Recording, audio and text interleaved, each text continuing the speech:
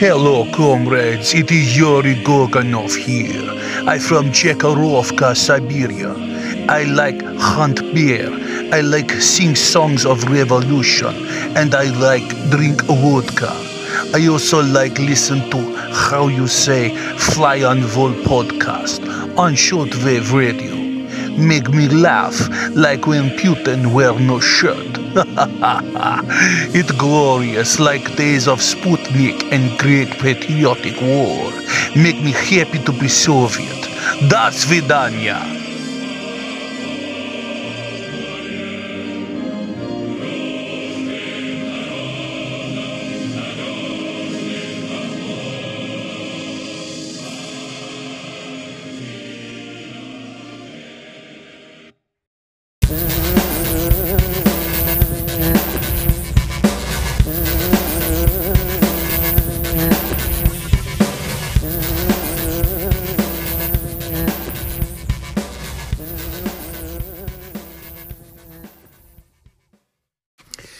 G'day guys, this is Fly on the Wall podcast with me, Luke, and there's no Big Woz yet, waiting for his call.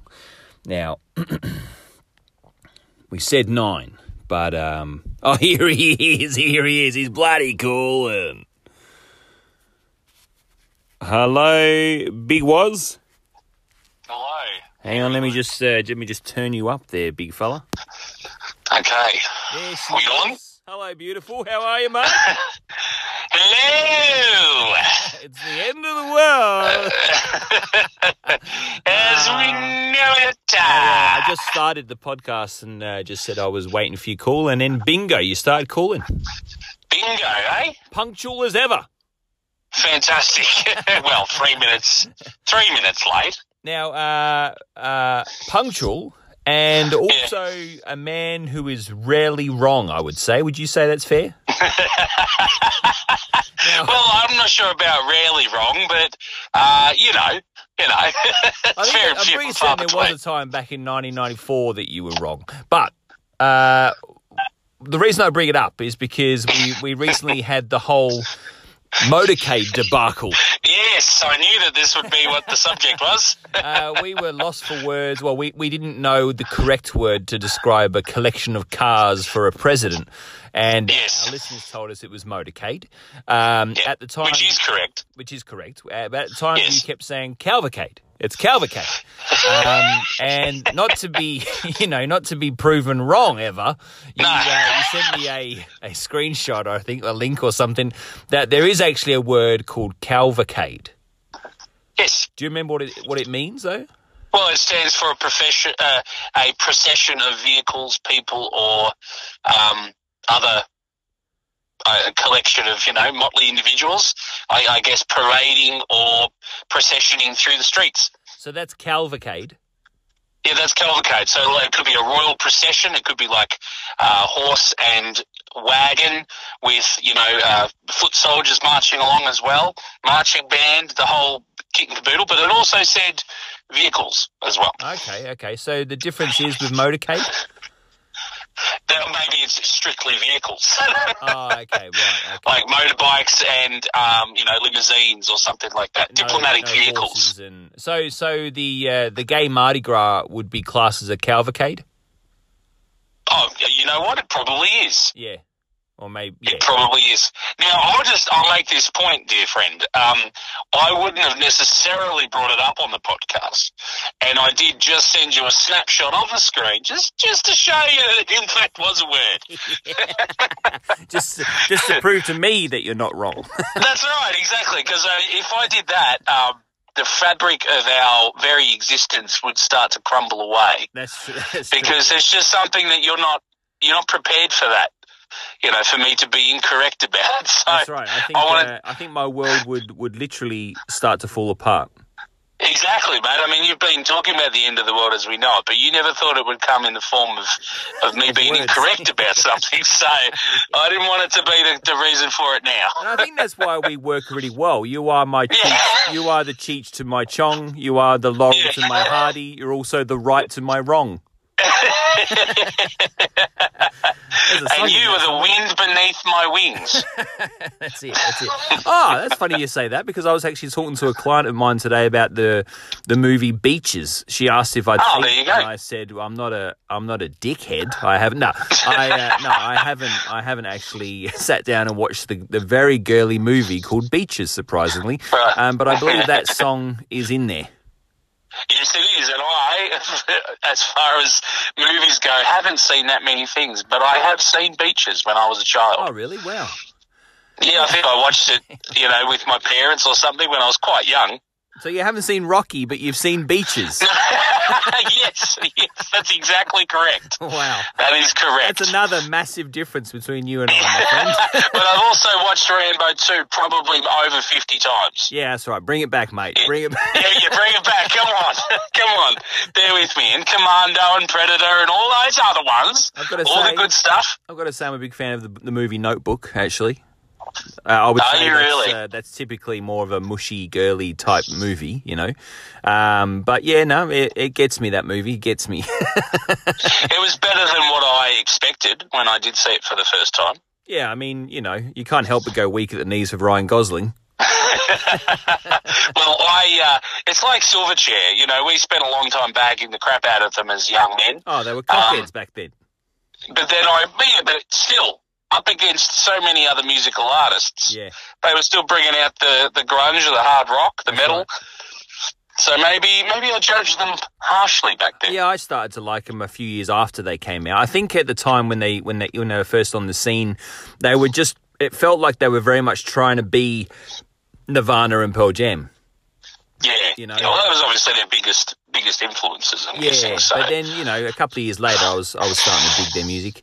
You know what? I guess if I was 15, 16, and I decided to, mimic my heroes and create an album of songs that made me, a few $1 million.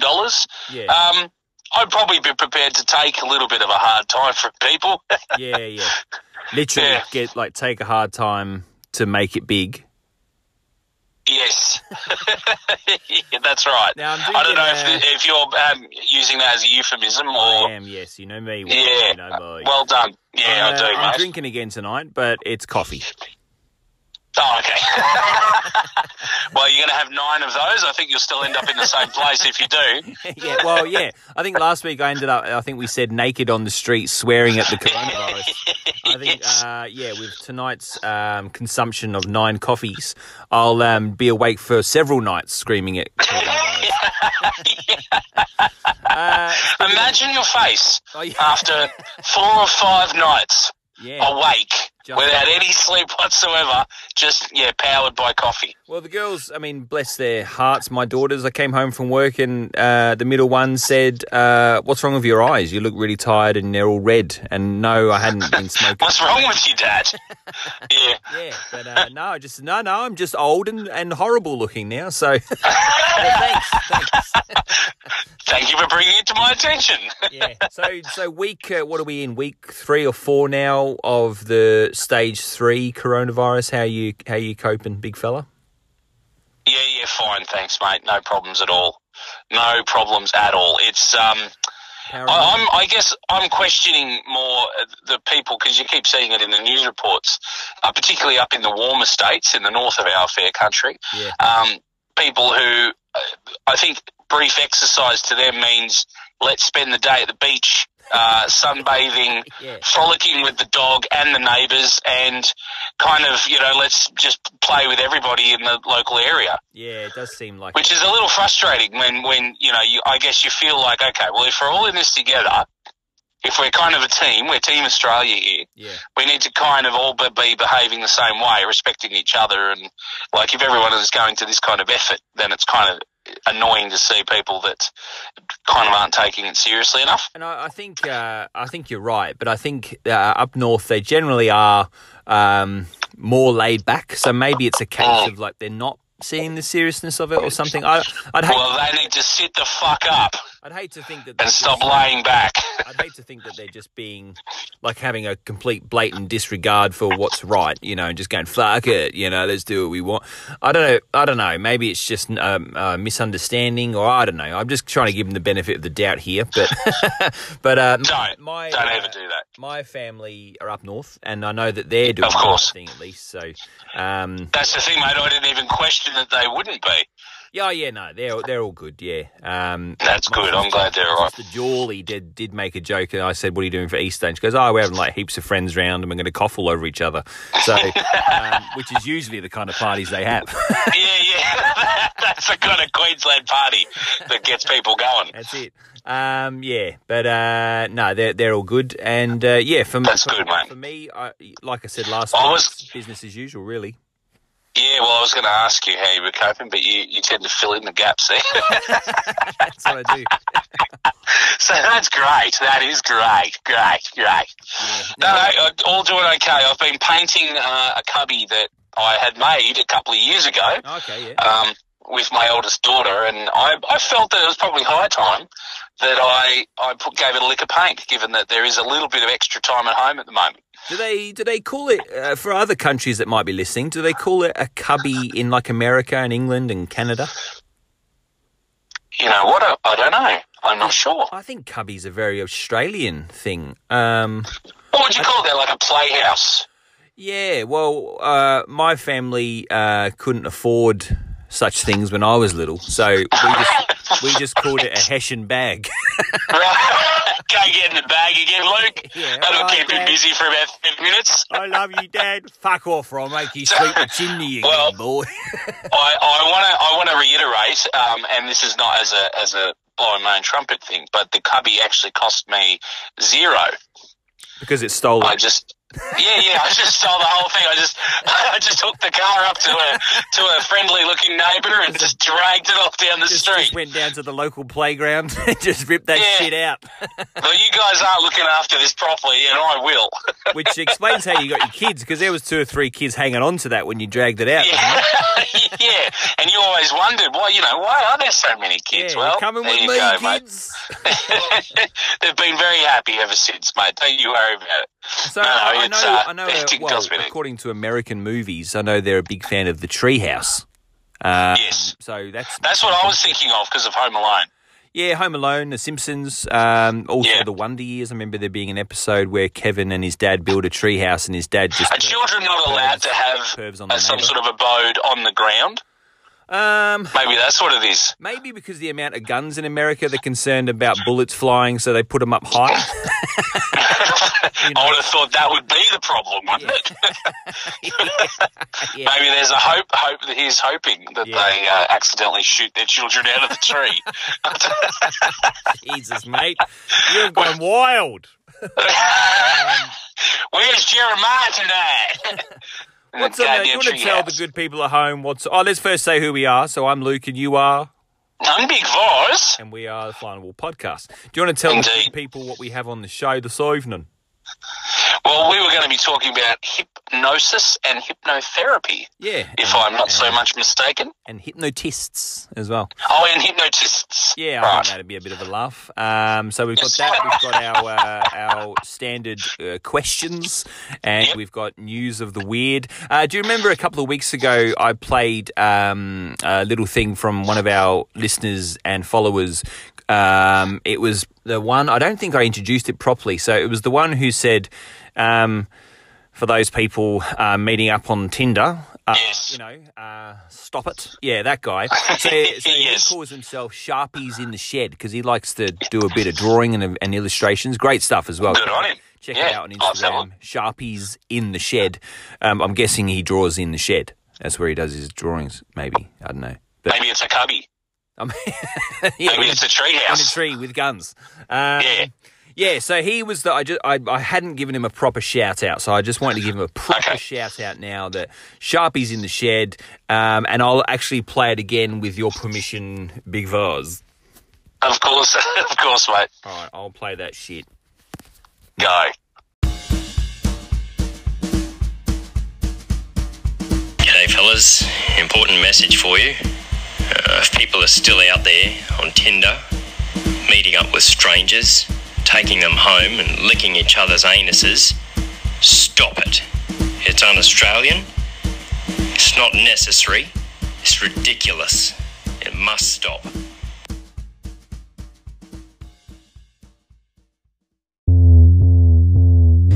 It's just questions.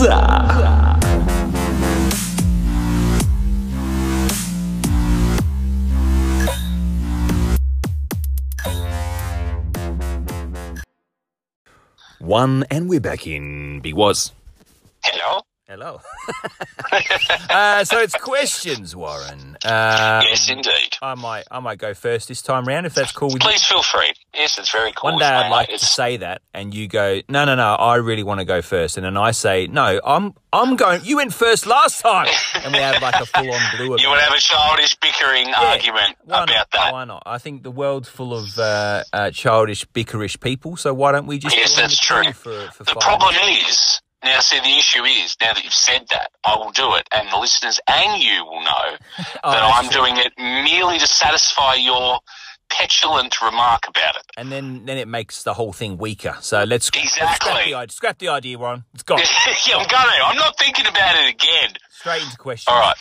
What is your question? All right, Warren.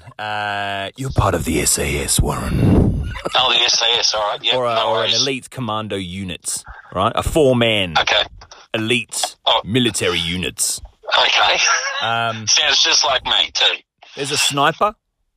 There's a bomb specialist.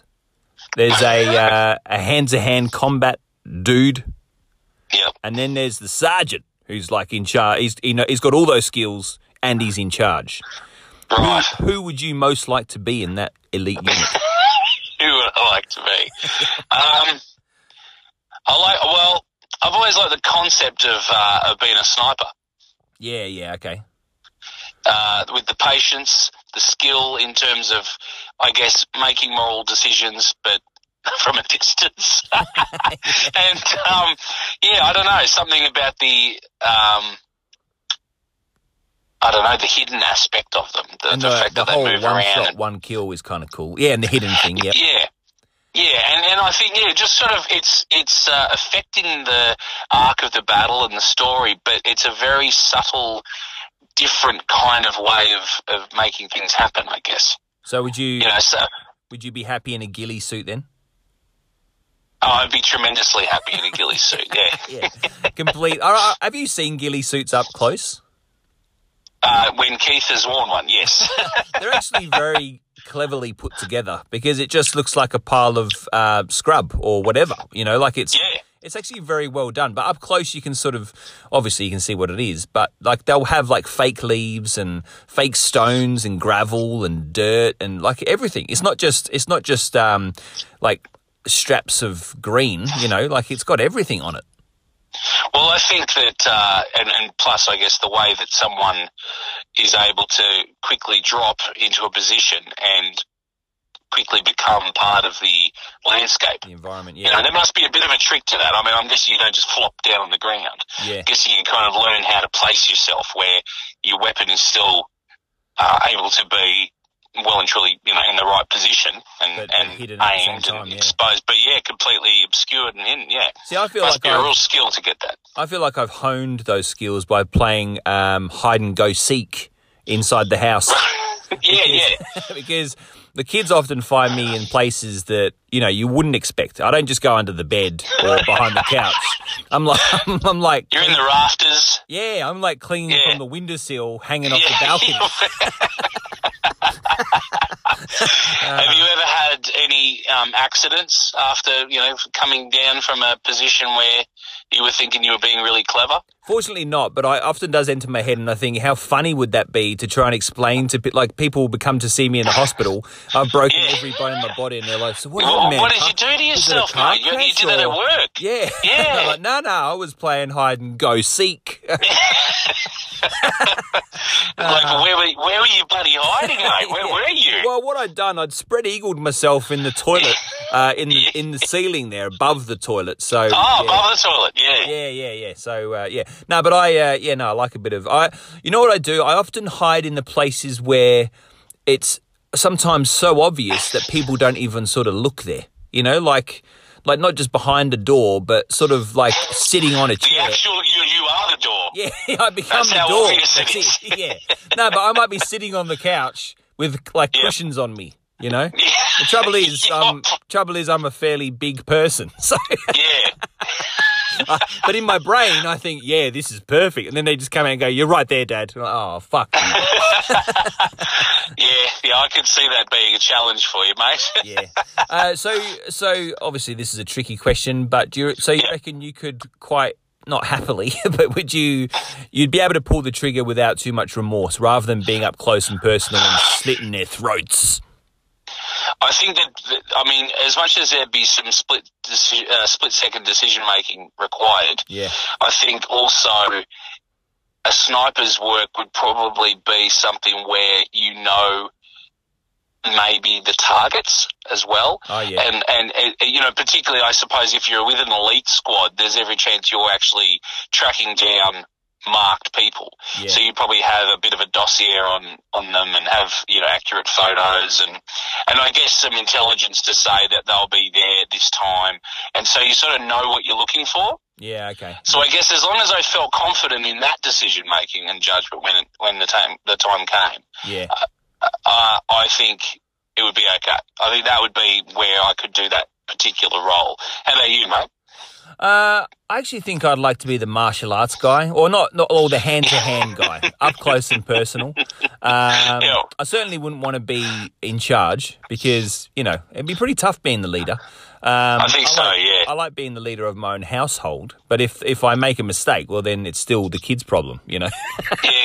Where, and you can't tell them to go and kill, you know, the nearest group of people. That's right. And if I make a mistake, in an SAS unit, then I'm to blame, you know. Everyone's going to be looking at me and go, why did you tell them to go and drive the tank into those people? Actually, sorry, I'll let you finish and then I'll just want to connect a news story to it. And I was just going to say, and I think, you know, being a one-man war machine, like without actually any guns, I think that's kind of cool. Like Rambo, just you might have a blade and that's it. The rest is like, you know, breaking limbs and headbutting and strangulation. I wonder how much of that would happen, like in reality. I mean, we've all seen movies where that's like the second most common thing other than mowing everyone down with a minigun. Yeah, I would definitely say that the reality isn't quite the same as movies. No, I would say that too. You don't get to wear, you know, some torn clothing tied around your head with mud mask over and, you know, a greased up, oily, muscly toned body. Yeah, but I hear it is standard issue to have a compound bow with grenades at the end of the arrows, though. Oh, that's standard issue, is it? Yeah. That's what you learn with at Puckapunyal. Right. And you get one of those massive Bowie knife kind of things. Yeah, and you've always got to have your shirt off. You just to your ankle. Yeah, always the shirt's off. You've got to have long hair. That's a because that's practical in a battle situation. That's right. And when you talk, you've got to be like unintelligibly. What was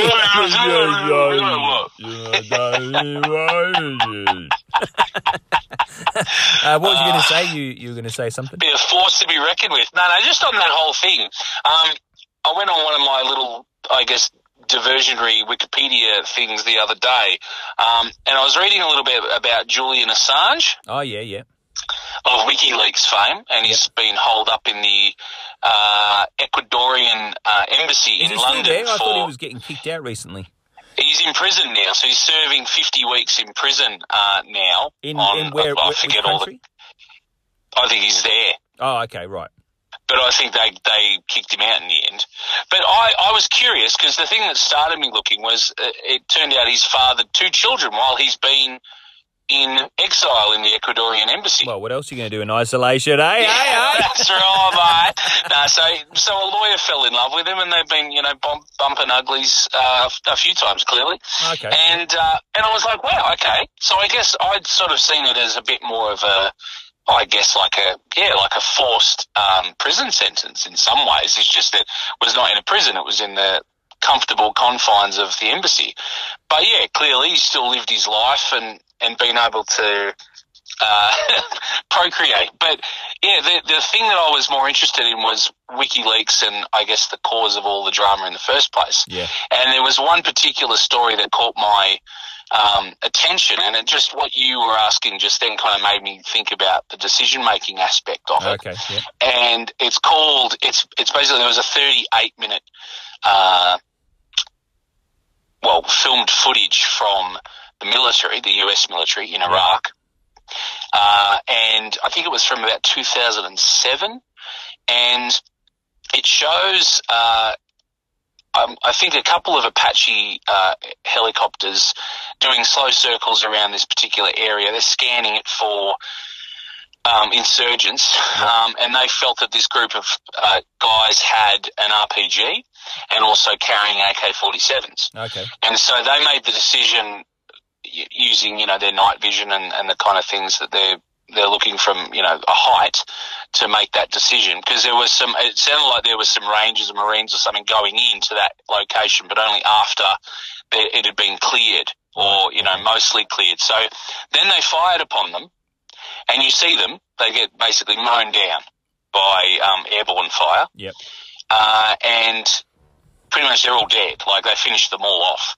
Then a van turns up, and a couple of guys jump out and they try to rescue an injured guy that was on the footpath. He's trying to drag himself along. There's just the one guy that you could see that was actually still living. Okay, yeah. They made a quick decision based on what they thought was that they were armed, and then they blew that apart as well. Oh, wow. So you actually watch the whole thing.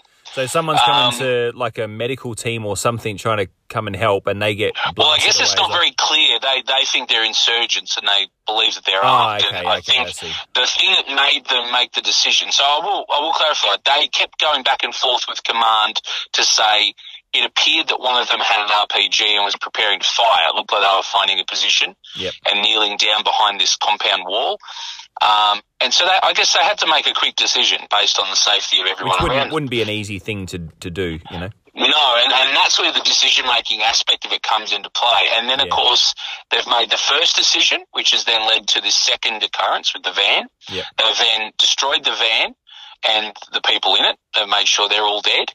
And then a little while later, along come the tanks and the Marines or the Rangers or whoever they are, the troops, into the area to clear it, basically, to check. Yeah. They then really don't spot, I don't think many of them are armed at all. And there's also a child that's been shot in the stomach. Oh, wow, okay. And you can see, because it was up against a compound wall, so you could see that the collateral damage would have been definitely a chance. I mean, it was fairly open, but it was up against this wall. Yeah. So if anyone was there and they're firing this, huge caliber, rounds into the area, there's every chance it's going to hurt someone. So it turns out there's like 12 dead and one a wounded child. And I'm not sure if they ever established that they were armed. So, but that video had been suppressed. It was WikiLeaks who released it. Yep. So that became a huge problem, and also, other documents and so on and so forth. But So just to bring it back to what's the agenda then of WikiLeaks? Like, I think to be open. Yeah, but and like, of course, that's a horrible thing if there was innocent people killed, especially children, women and children. But that's I hate to say it, but that's war, isn't it? Well, that's the thing, and I guess that's where horror, the whole that's ethical, the horror of war. The ethical argument comes into it. You say, well, mistakes are made, and I guess in this day and age, I wouldn't say it's a luxury to be able to see that footage, not at all.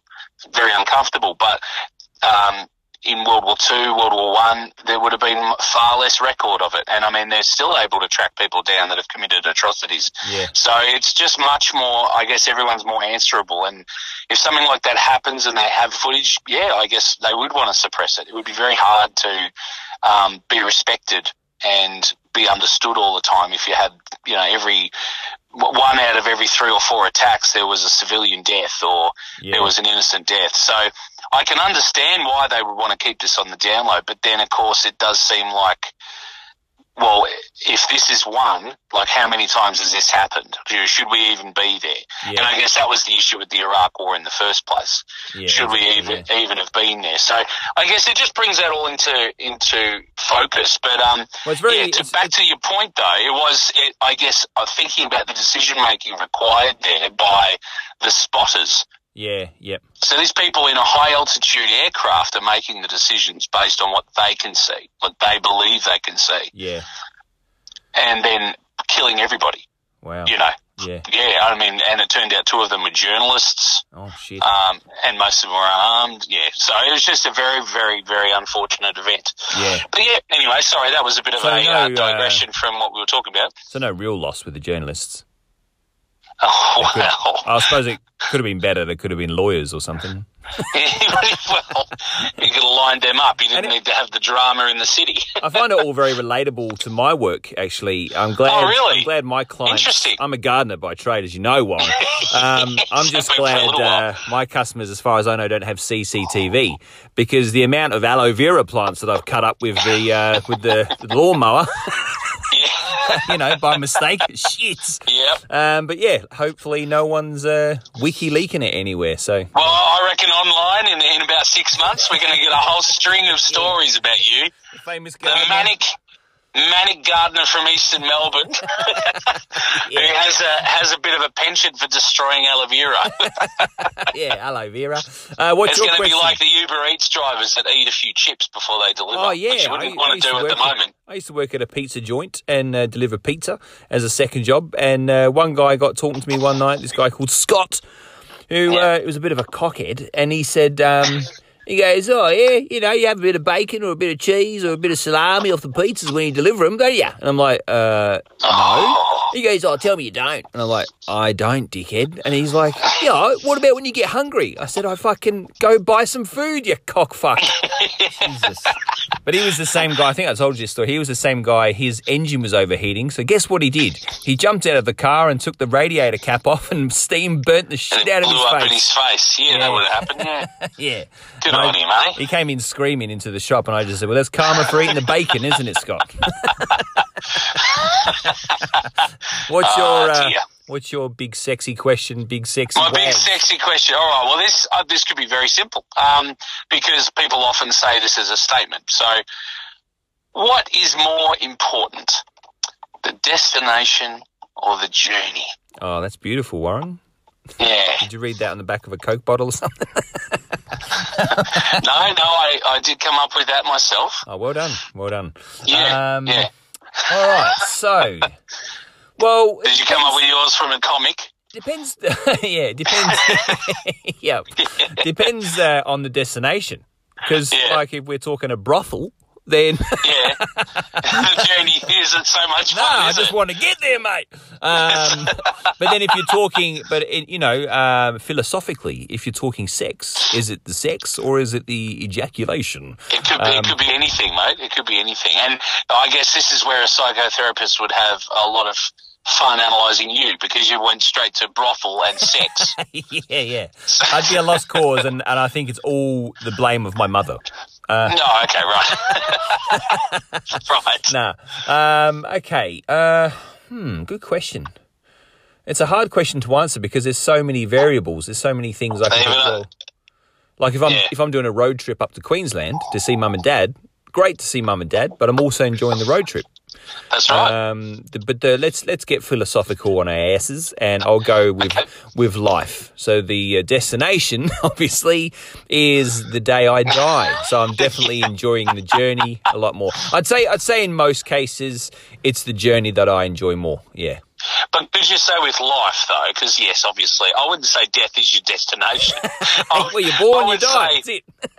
I would say that, yes, life's the journey, but you're normally aiming for things in life. Yeah. So if you're aiming to achieve such a goal,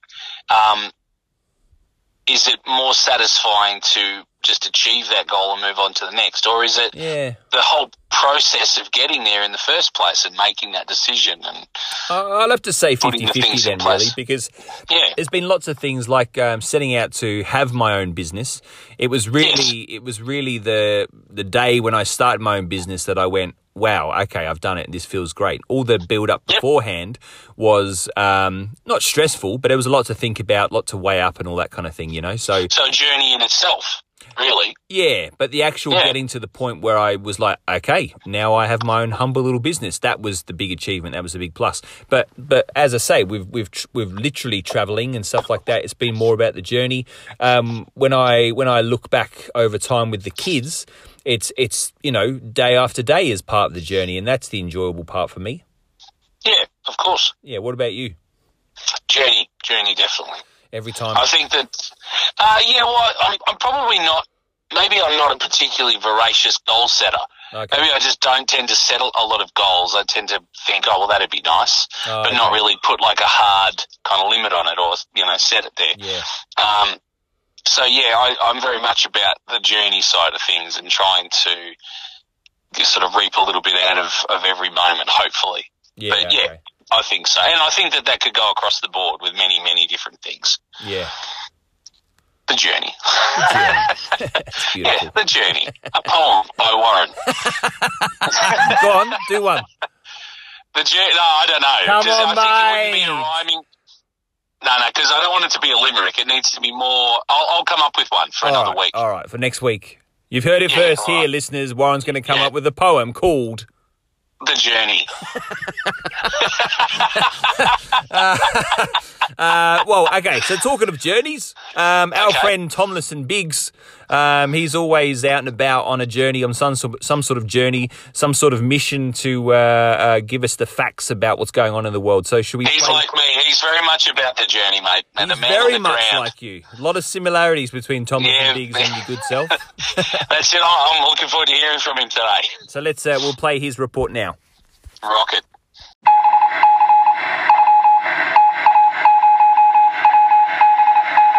Good morning, afternoon, or evening, wherever you are in the world. Tomlinson Biggs here from the FWP. Self-isolators everywhere are perfecting Rube Goldberg machines around their abodes. They do anything from turning off the kettle to installing a new mezzanine level for the resident pooch. Various celebrities are sharing their tales of self-isolation to tirades of mockery and abuse online.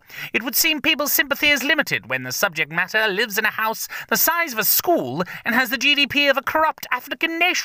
Too right, I say. Finally, the last mercy flights of Australian nationals being brought back to home turf are taking place over the next week. Reminds me of the time I was shot down over the English Channel by Adolf Galland. Had to be rescued from the drink by a short Sunderland flying boat, don't you know, and brought back to Blighty to recuperate. A glass of port and a freshly packed pipe, and I was right back to hammer the Bosch. Naturally. Ta-ta for now. Cheerio. And we're back in Big Verse. Oh, shit. Hang on. I just dropped the recording device. I was so excited to say Big Verse. So that'd be an interesting little soundbite as you hear the phone go. Boop, boop, boop. Happy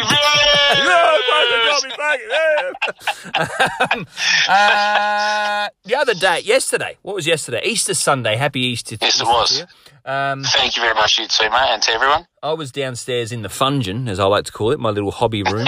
And That sounds disturbing in itself. oh, it is. You don't want to go in there. It's very sticky. Yeah. One of my daughters knocked on the door and stood away, as they know, Yeah. Oh, said, jeez.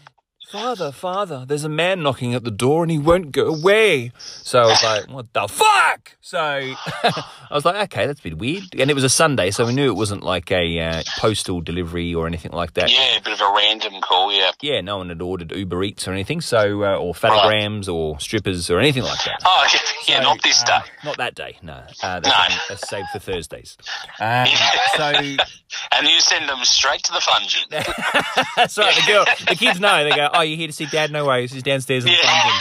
Thanks, Yeah. Rob. Knock twice and stand back from the door. Yeah. There's a wad of tissues outside the door if you need them. No, so I got a knock on the door, open the door, and there's old Tom. Yep. Old Tom from across the way. Good stuff. He was keeping his distance because he's a good man. And I said, g'day, Tom. What's going on? You right? And he goes, g'day, Luke. Just wondering if you want to come outside for a street party. And I was like, well, sounds good, but what about the whole, social distancing I'm making thing? models at the moment down in my dungeon. Yeah. I was just about to put a head on an orc, mate. And he said, no, what we're doing, we're going to, stay on opposite sides of the road in our chairs, have a cup of tea and sort of just call out to each other. So I thought that was kind of a cute idea. So, yeah, the wife and I, a couple of hours, it was, for 4 o'clock, so a couple of hours later we went up there. And, yeah, there's our very next door neighbour. She's sitting in her recliner and she's sort of sitting, a couple of metres away from us. And across the road there's Tom and his wife, Rhonda. And then another couple came down from around the way. And, so there was about, 6, 7 of us or whatever.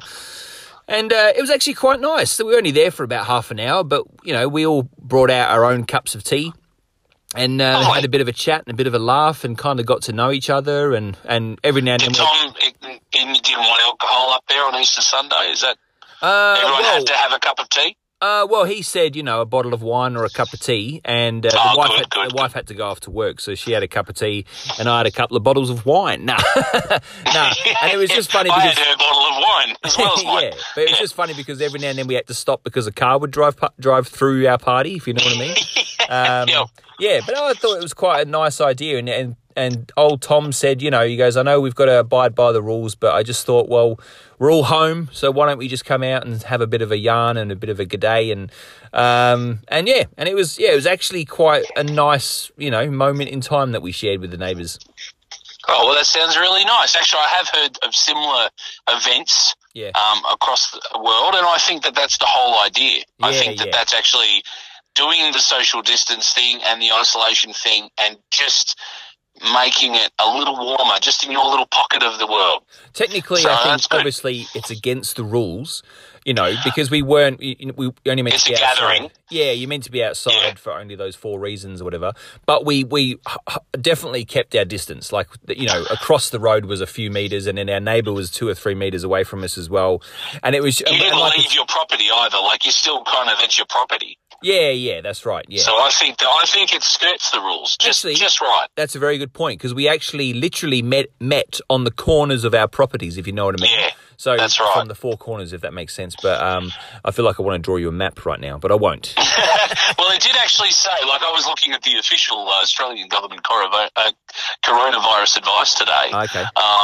And it was stating that, to make sure that you're checking in on the welfare of your neighbours and just making sure you're observing 1.5 metres apart. Yeah. And so I see that as essentially doing that. It's just, like you said, half an hour sitting there, having a bit of a natter and, making sure everyone's good. The lady who's very next door to us, Teresa, she's a lovely lady, but she is, she's getting on a bit. So, it was kind of nice to make sure she was there. We said, how are you going with everything? And she's on her own in there, so...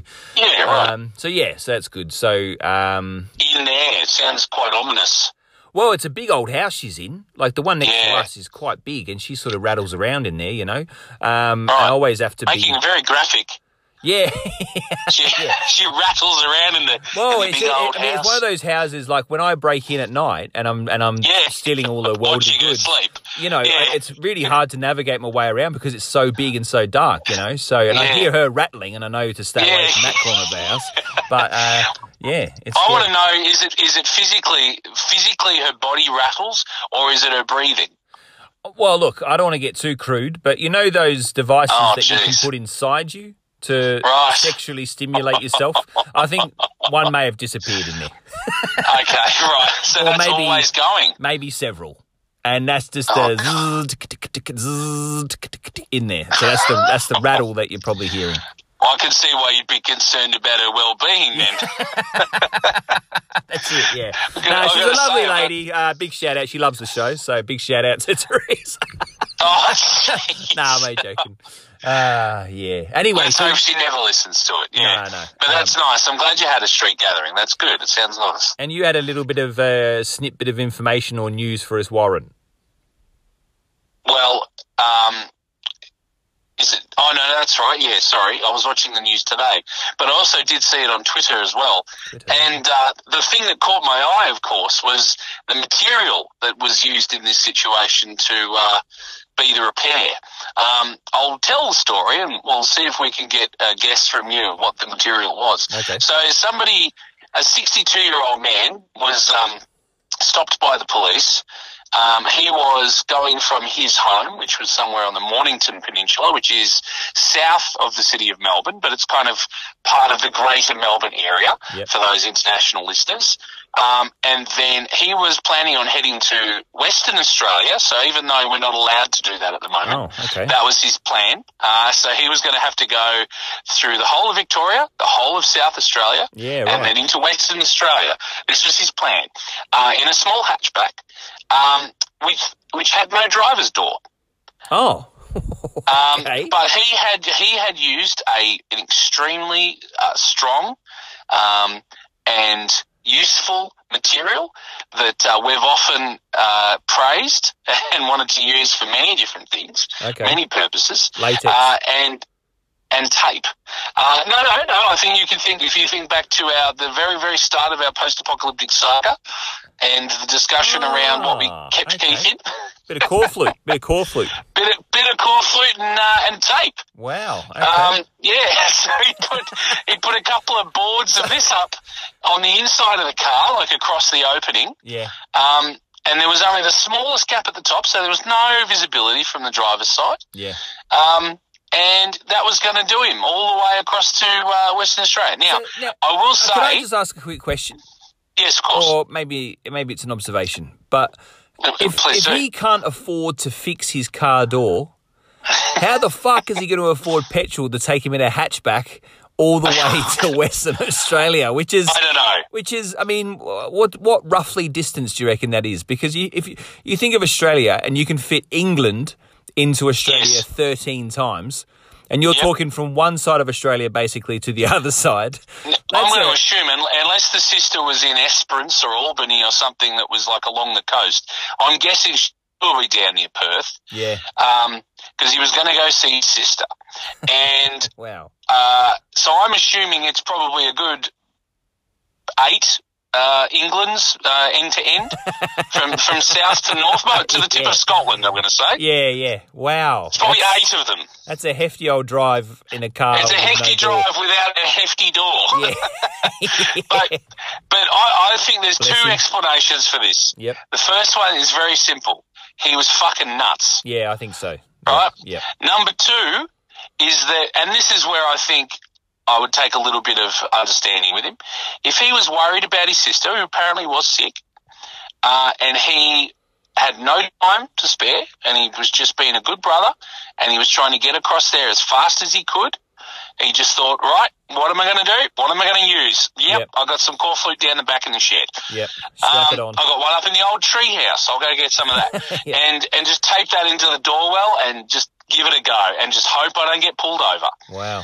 And then off he went. Now, that's a more noble How far excuse. did he get? Like 3 kilometres from his house? Yeah, I think it was probably somewhere in Rye or Torquay, which is on the Mornington Peninsula still. So his pilgrimage failed within the first, half an hour of driving. Yeah. And I don't know why, but I see him as being Greek. Oh, okay, yeah. Why is that? I don't know. I just feel like he's a Greek guy because he's done a really shitty repair on his car. Yeah, I don't think that's racist, is it? I don't think so. I don't think I'm trying to be racist. I mean it in a very affectionate way.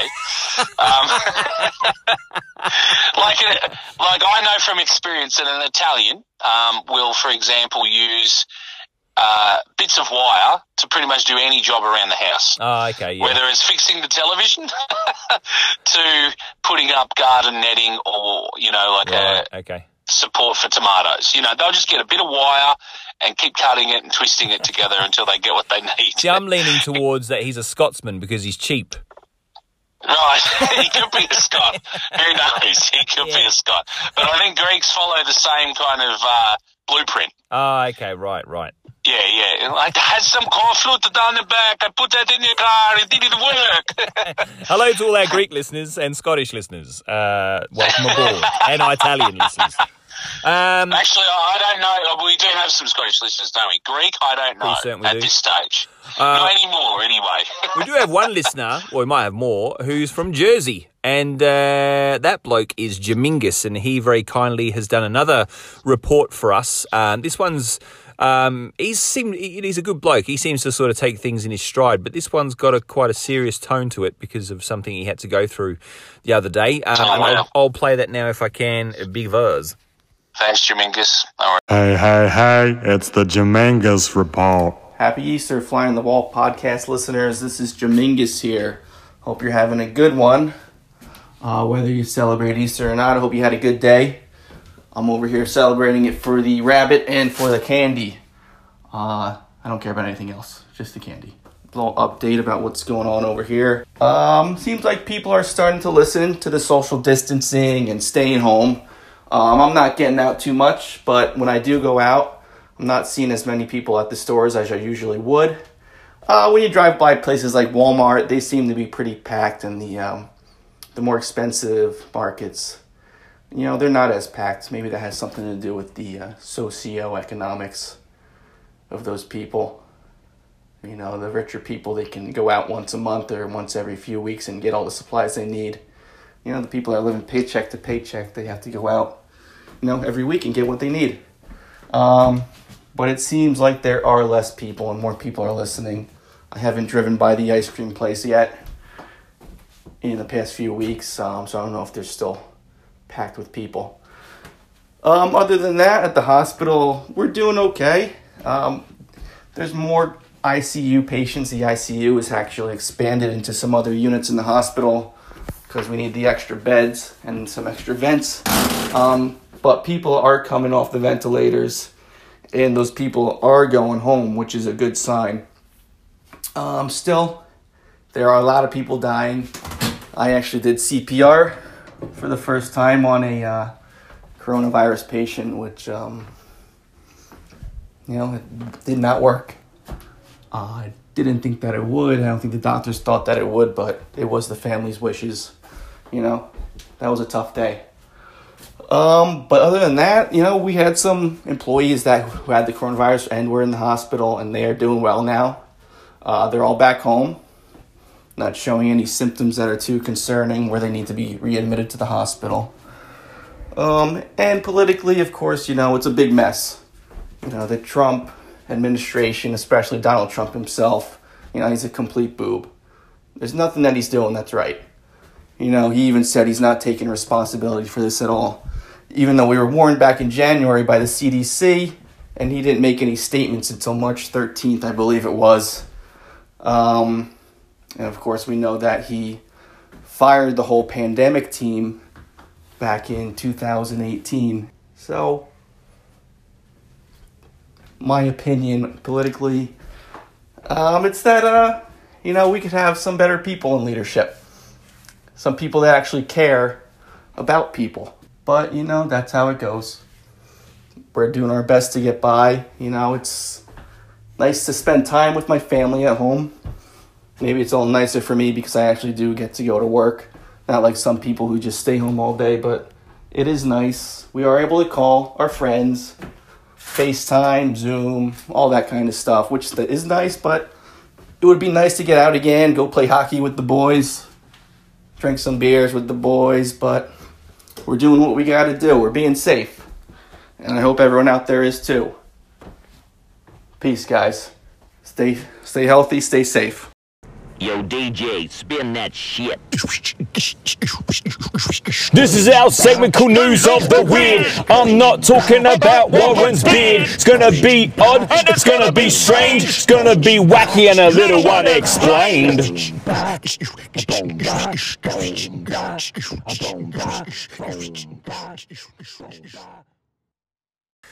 Where can you find us in the Twitter sphere, Warren? Well, on Twitter, you can find us at Fly on the Wall PO1. You can and where can us you find us on the email, Luke? The Fly on the Wall podcast 11@gmail.com, and you can also DM us or comment or like us at Fly on the Wall podcast on Instagram with an underscore between each of those words. So Fly_podcast podcast _ Yep, you get it. Good. I think I've got it. Fucking weird, Warren. Yeah, mate. What have you got Well, for me? look, I don't think this is so weird, other than I just wanted to talk about it today. Well, maybe it's in the wrong segment then. Maybe we need another segment that Shut your says fucking mouth. this is news of No. what Warren wants to just talk about. No. Go ahead. I'm just being an anus. Did you ever watch The Goodies, mate? I did, but I wasn't as into it as you are. No. No. Well, sadly, Oh, no. and thanks to Dominguez for his report, and I guess it does lead us into the theme, at least, Yeah. that the coronavirus has robbed the world of Tim Brooke Taylor. Oh, no. Who was I didn't actually- know that. Oh, that's sad. Yeah, he's 79, and he's obviously had a full and illustrious career, and he's been admired and adored, the world over, and I think that that's wonderful. He's definitely led that full life. But something about it really saddened me, actually. Well, I mean, he was someone you giggled a lot to as a kid, so he's bound to have some sort of emotion behind it when someone you actually really enjoyed watching on the telly goes, Yeah, so I found that quite moving, and he was 79. He did die of COVID-19. Oh. Yeah, he had his start at Cambridge University with the Footlights, with such names as John Cleese, Oh, okay, and wow. Graham Chapman. Oh, wow, okay, cool. Yeah, so they're all in the same kind of generation coming through the comedic sort of groups together. So there was a group that actually toured from Cambridge University with those guys in it, the Footlights. Okay. That particular year, Yeah. they're very, very popular, and actually went overseas with their review, their show. And it was called A Clump of Plinths. And he was actually the president of the society at the time, which I thought was quite interesting. Okay, And yep. it's up with names like John Cleese and Graham Chapman, of course, of Monty Python and Fawlty Towers, Yeah. etc. Not a but bad they're group, all- not a bad group to be rubbing shoulders with. That's right, exactly. There was a show, I don't know if you've ever heard of it, Luke, called At Last, the 1948 show. Oh, no. That sounds like your cup of tea, though. Yeah, At Last, the 1948 show. It was a bit of a skit sort of show as well, Okay. where actually had John Cleese, Graham Chapman, and Tim Brooke Taylor and other names in it as well. Yeah. Maybe Spike Milligan. Anyway, Oh, okay, cool. all doing these little skits and things, and I black and white. I find it quite funny. It's amazing how humour can kind of transcend time Oh, for sure. Yeah. and be something where it's still funny, it's still clever, it still makes you, it's still kind of relevant, in today's society. So I was really quite sad about that. But of course, I knew him mainly from The Goodies. It was something that I watched as a kid. Yeah. I watched a lot with my brothers. And it's more sort of surreal humor. It's a little bit silly. It's a bit more slapstick and Well, which I always found Monty Python to be like that as well. Very, very sort of, a lot of it was quite clever comedy. Like it wasn't, and slapstick and stuff as well. But yeah, it was twisted. It was odd. It was out of the square kind of stuff, and similar with The Goodies. and it would often start like reasonably normal. Yeah. And the end of the episode, it had gone absolutely bananas. Yeah. What was going on? But he was like the more straight cut fellow. He always wore a blue suit with the Union Jack on his waistcoat underneath. Was And he? I'm just thinking if I've got the right guy in mind. Was he the blonde sort of posh one? Yes, that's exactly right. Okay. Yep. He had sort of like this kind of long bob haircut. Yeah, I know the one. Yep. Do like a heartwarming speech to Land of Hope and Glory, Okay, yeah. where he needed to pull everyone together. Yeah. And it was playing in the background, and he was just doing this motivational speech. But he also had a brief cameo in Willy Wonka and the Chocolate Factory. Oh, okay. The original one. Yeah, the original. Do you know that movie well? Yeah, I do actually, yep. Gene So- Wilder, yep. There's all the different little moments where they're showing just how in demand the golden tickets are. They're going through all different scenarios. There's a woman whose husband's being held for ransom, and the policeman is negotiating with the person who's taken him hostage, and he's like, oh, he wants your entire supply of Willy Wonka bars. And Tim Brooke Taylor did the one where he built a computer that was going to tell him the location of. Okay. Yeah. I can see the scene in my head now. Yeah, and he gets increasingly frustrated because the computer's so clever that it's actually arguing back saying, why would I tell you where the tickets are? Yeah. So that's quite a good scene because it kind of shows his the breakdown of his kind of he doesn't like he was always the more emotional one. Yeah. And so he always get a little bit more frantic, and that was a perfect little snapshot of that. Yeah, I always my favourite was always Bill Oddie, is it? Bill Oddie? Yeah. Yeah, he was always my favourite. He always reminded me of an Ewok. He was a very hairy man. Yeah, that's it, yeah. He got very heavily into bird watching. Oh, as you do. When you've had a career in comedy, the next big step for you is bird watching, I feel. Well, he was always a musical mind as well. So they actually had like a string of musical hits that they'd perform at shows and things, and they had records and things that actually charted quite well. Yeah, right, okay. Yeah, which I never really probably realised, but apparently the Goodies did particularly well in New Zealand and Australia. Oh, okay. Like we used to televise a lot of it, and they had a huge fan base here. Yeah. I know. Which I can understand. I know that Rowan bird watching for Bill Oddie, Rowan Atkinson, after he'd left comedy, he's heavily involved in crustaceans. Is that right? Yeah. Crustaceans. Nah. I know he's a big racer. Yeah, he is actually. Yeah. My news of the weird again, like yours, wasn't really news. It's not really. Well, I suppose I suppose it was news. Yours was news, but it was wasn't weird. Though. It just wasn't weird. It was sad. Yeah. The Goodies was weird. That's what they were running with. So mine is neither weird or news. Right. or sad. It's all that, is it? I suppose it is a little bit weird, but anyway, let me get into it. It's more of an observation. You know that classic thing of like the plumber's crack or the builder's crack or the tradie's crack, right? Where the pants have travelled down the arse a little bit further than they should.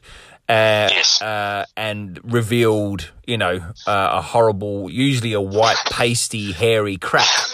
Right, it's never a perfectly chiseled, tanned, honed bottom, is it? No. And I don't normally look, particularly if it's a male tradesperson, I don't look to ascertain whether it is. You're a strong heterosexual male. I know that. I'm not questioning that. Don't worry, it's okay. No, right. It's okay. But I have seen them around. I don't generally stare, but I have seen them, and my observation is when I'm doing something, like when I'm working and I actually feel my pants might travel down a bit, I'm very conscious of it. So I tuck myself in or stand up or adjust myself, whatever I need to do. I know. Or take your pants off and then you don't have that problem at all, I suppose. But I know that I'm never exposing half my crack to the world for any long period of time. And I just don't understand why other blokes, and it's generally blokes, don't realise that. Like, what's that about, Well, I would shift the question slightly to say you would have seen the fashion habit of wearing pants that seem to sit permanently. Oh, yeah. Halfway down people's fucking arse. It's not so much the case anymore, is it? But it was very, very big at one time. Yeah, and like you'll see them adjust themselves because, of course, you'd have to be the whole time to make sure not everything's hanging out. But they'll have their jocks on, and thank God they're sitting up at the right angle. Yeah. But the pants, if they suddenly pull up their shirt to correct themselves, it's halfway down. Yeah, I never understood that. But when I used to see it, and this I reckon it was pretty popular maybe like 5 or 6 years ago where, punks would be walking around and have their baggy jeans on with a belt, mind you. But clearly the belt didn't work because it was, halfway down their thighs. But as you say, the jocks were still in place. And I don't understand. I remember driving around and seeing it and going, what the fuck? Like, what the actual fuck fuck. But then I think to myself, well, maybe when we were 16, 17 and we were getting around with our long hair and our undercuts and our grunge clothes and like ripped shorts and fucking all that stuff, if adults at the time weren't driving around going, what the fuck? Like, why are they wearing ripped fucking shorts? You know? So I think but I found them comfortable. I don't think I'd find pants halfway down my crack comfortable. Yeah, I find it hard to believe that I'd find that comfortable too. But I mean, what I'm saying is, I think it's just a generational gap thing that we've got, you know? Yeah, so, probably. Who knows? I think, you know, a couple of years, teenagers will be wearing their shorts up their ass or something, just hanging out, you know, like a tail. Well, maybe that we should be using the same level of understanding then for these tradespeople. Maybe it's a statement. Maybe it's a fashion statement. Yeah, they're making a statement. Yeah, that's it. Yeah, and we need to understand them. We need to show that same understanding. There you go, guys. So, listeners at home, you heard it here first. We've literally cracked the code on cracks. Yep, that's it. Yeah, they're making a statement, so let them be. Yeah, that's right. Just accept it. Don't take it personally. Don't take it as like they're trying to offend anyone. Don't know what that statement is. They're just expressing themselves. Yeah, just... Yeah, they're just expressing themselves. Yeah, that's it. It's like a sideways smile. Just get quiet. You don't know what to say. Yeah, because it took me a second to realise what you were saying. Ah, that's good. Yeah. Now, do you remember our friend Glenn Warren? Yeah, of course. Well, do I remember our friend Glenn? Only vaguely. during this COVID-19 apocalypse, he's going to be doing some movie recommendations. Now, that's a key word. It's not a review. It's not a he's not analysing it and blah blah blah. He's watching something and then saying to us, "I recommend you watch this movie, and this is why." So we had a bit of a chat on the phone the other day, and I recorded it. He knew that I was recording it. And it's just a secret conversation. And for now, at least, we're going to make it a bit of a weekly thing. So the first one he's got for us is Killer Joe. Have you seen that, Warren? I was trying to remember. Is that with Casey Affleck? Oh, it might be. I know Matthew McConaughey's in it, but I think it might be Casey Affleck as well. I feel like I have, but then I feel like maybe I'm confusing it with something else as well. Oh, okay. So I'm not entirely sure. I'm not 100% sure. It's been a few thanks, years, mate, Glenn, for doing that. It's been a few years since I've seen it, but it is a good one. And I was going to watch it the night I spoke to Glenn, but I haven't yet. But I do plan to watch it before I speak to Glenn again next week. Actually, he goes into a house and he's sitting there and he's... Actually, I think I have seen it. It's all pretty dark. Yeah. It's pretty dark, but it's kind of... it is. It's like a black comedy as well. There's some funny bits in it. Some bits you think, I shouldn't be laughing at that, but it is kind of... Yeah. Can I just ask a question? I think there's a bit with sort of a phallic... with a chicken leg. On it, mate. Yeah. Don't ruin it, okay.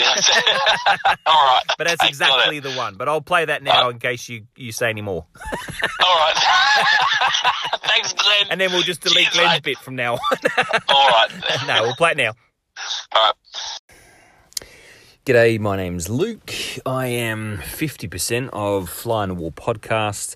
I'm in my little studio out the front, a.k.a. the car. And they're going to be doing something a little bit different, calling our friend Glenn, who... he's been on the show a few times now. He's a bit of a favourite amongst the listeners. He's going to be doing a movie review for us. So if I can somehow manage these two phones together and call him. Okay, here we go. We'll give him a buzz. He's going to do a movie review for us. Let's give him a buzz right now. He's waiting for us. Why didn't that work? Oh, yeah. Press the call button, I suppose. Speaker.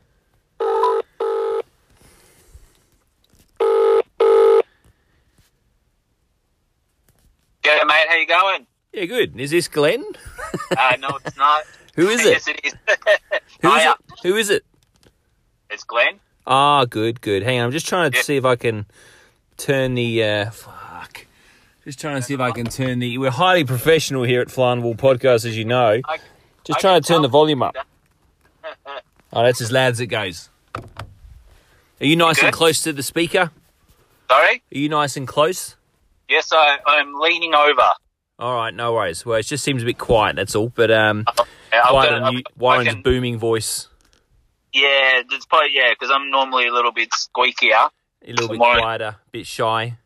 Is that better? Oh, that's better. There you are, matey. Yeah, here I am.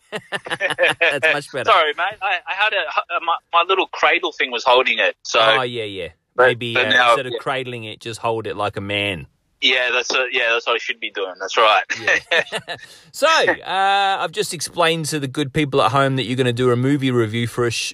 You're going to do it on a weekly basis. Yeah, you happy for that? I'm sure. Yeah, I'm thinking maybe instead of like a review, more of a recommendation. I guess it's the same thing, is it? Oh well, nah, because you could review a shit movie, I suppose, and not recommend it. You know. Well, maybe I'll do recommendations. That way, I don't want people wasting their time on watching shit movies. Yeah, that's fair enough. When you got so much so little time in isolation. Yeah. Yeah. You don't want to waste time watching shit. You want to watch. Well, that's the good right. Stuff. Yeah. You only want to be watching the good stuff. No, I agree. Have you been pretty rampant as far as sex? No, as far as watching movies. I thought you were going to say masturbation. I was saying yes. Well, I'm actually masturbating as we speak. Oh well, I already came when the phone rang. So that was the money shot for you. You saw my name come up. Like, oh, what's your wife's name though? Oh yeah, I'm calling her my wife's name. What are you saying? All right, so yeah, we'll do it as a weekly basis, especially during the COVID-19 apocalypse. I think it will be good for everyone concerned. So, what movie are we reviewing tonight, big fella? Well, what I thought I would probably do is recommend movies that are on that you can stream online, like movies that are on Netflix, movies that you can do on Stan. That way, I'm not reviewing a movie that you have to go see at the movies. Yeah. Which is obviously a bit hard at the moment, considering I can't even go to the movies. So, or even purchasing DVDs. Like if you want to say if you purchase a DVD from England, you may not get it because no one can go to the post office. If you do it locally from Australia, then you can. Yeah. But some places have sort of. I've noticed on eBay a lot of places have sort of shut down shop at the moment. So So let's do ones that you can stream. Then that's a good idea. Yeah, that's right. So I mean, at the moment I've got access to Netflix, Stan, and we've got Amazon Prime as well. Oh, okay, yeah. I don't know much about that. I'm guessing it's just similar to Netflix and Stan. But... Yeah, pretty similar. I think you can get sort of more new released movies. Like it's got Once Upon a Time in Hollywood on there, and and a couple of the more newer movies. Yep. But yeah, like Stan's. I find Stan to probably be the best because it's got a lot of the 80s movies as well. Yeah, some of our favourites from when we were growing up. Yeah. So I've noticed it's got Terminator, the first one on there, but it hasn't got the other Terminators yet. So Terminator, the first one's probably my favourite, very closely followed by number 2. What about you? No, number 2. Number 2? I'd probably go, but not by like a great deal, but yeah, I mean, obviously growing up for a long time watching the first one and then the second one came out so far after. Yeah. But it's just sort of with the like the story and the special effects and all that, I kind of find that to be a bit better. I think when I was a kid and it first came out, I was like waving the flag for number 2. I was like, yeah, this is the best movie ever, sort of thing. And I still love it. And as I said, it's a very close second. But I think as I've got older, I don't know, I sort of a bit more of a traditionalist, and I prefer the first one for its sort of originality. You know what I mean? The second one, very, very close favourite. Similar to the Aliens franchise, although I probably would say Aliens, the second one, is probably a bit better than the first one, but I still really, really love the first one, Yeah, I feel that way about Ninja Turtles too. Well, yeah, absolutely. The first one was kick-ass. I think they're like the whole trilogy themselves, great movies. Have you watched any of the newer ones? Yes, I do own them. Oh, okay, so they're good? I'm a tragic for Ninja Turtles. That's the one with Johnny Knoxville did Leonardo, did he?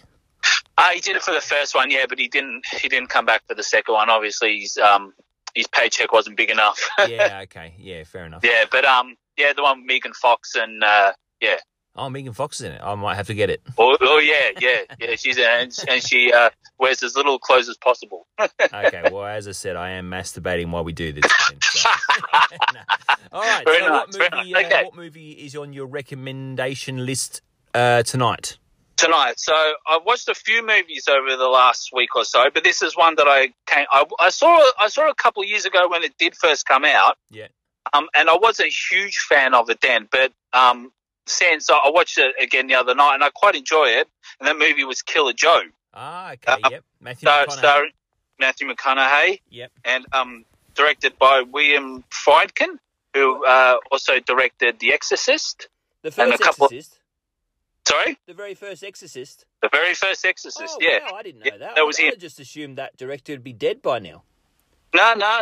He's still kicking on. I don't think he's really directing much lately. Okay, yep.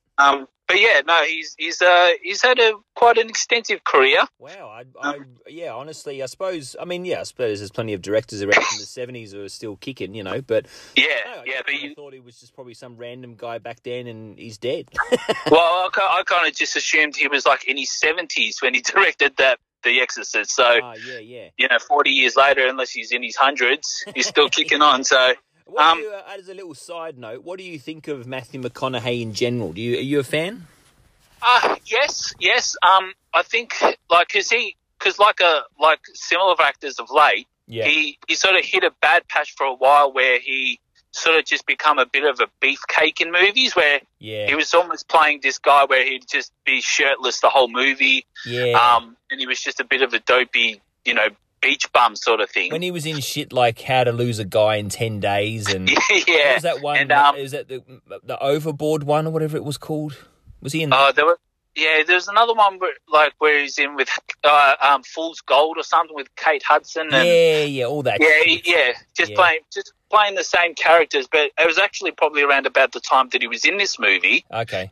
And making other movies around about this time, where people started to notice actually he's a fairly decent actor. So I think he's pretty good. I suppose he is a little bit typecast in a way because he's always the kind of smooth talking Southern American, heartthrob kind of guy. But doesn't matter what kind of role he's in. There's always that underlying like overly confident kind of character. But I like him. I do like. I think he's one of those ones who's got better with age, like Leonardo DiCaprio. And like Robert Downey Jr. for a while there, where nobody was really seeing the movies he was in, and then he sort of made a bit of a comeback. So now he's bloody huge. But anyway, so Killer Joe. Killer Joe. So it's about a family of four, where the son, he gets himself into a bit of trouble with some drug dealers. He may be in debt with some bad people, and they threaten to kill him. So what they do is they find out that his mum is actually has a bit of on her life insurance. Okay, yep. They organise this cop Joe, who's a detective and he's also a hitman, and they hire him to off their mum to do the mum in, and then they collect the money, right? And they collect the insurance money. And as you know, with a lot of these movies, nothing goes according to plan. Yeah, and she gets fucked up. So it kind of reminded me of have you ever seen Fargo? A long time ago. And loved it. And I love the TV series as well, which is on Netflix, the TV series is awesome. So it's kind of like the situation where something is planned, but then it all just goes haywire and things get fucked up. So it goes so badly wrong that becomes a story in itself. Yeah. Well and truly. Yeah, and you just sort of think, hang on a second, like, how are these people, like, how do they get away with this sort of stuff, or why do they think they can get away with this sort of stuff? Is it one of those, I have seen it, but it's been quite a while, so you'll have to remind me, and obviously for our listeners that haven't seen it, but does the story get so convoluted that it's hard to follow? Is it one of those? No, or is it pretty straightforward? No. It does keep it quite very, very simple. That's good for me. Just, well, good for me too. Because I'm like, who is that guy again? And what is he doing? Yeah, sometimes, like, I love my thrillers, but if they get overly sort of complicated, I do tend to lose a bit of interest and go, what? So who's this fucking guy now, and why has he got his finger up her ass? And I don't know what's going on. Well, yeah. No, it's a very, very simple story. Just, very, out there. I would probably say now out feel there. free. I reckon we've got. We should have put this at the beginning, but little disclaimer. I reckon we go full pelt with spoilers and stuff. So don't worry about saying anything, in case you're going to ruin it for everyone else. I think, it's a recommendation, so yeah. I think this is why you like it, and all that kind of thing.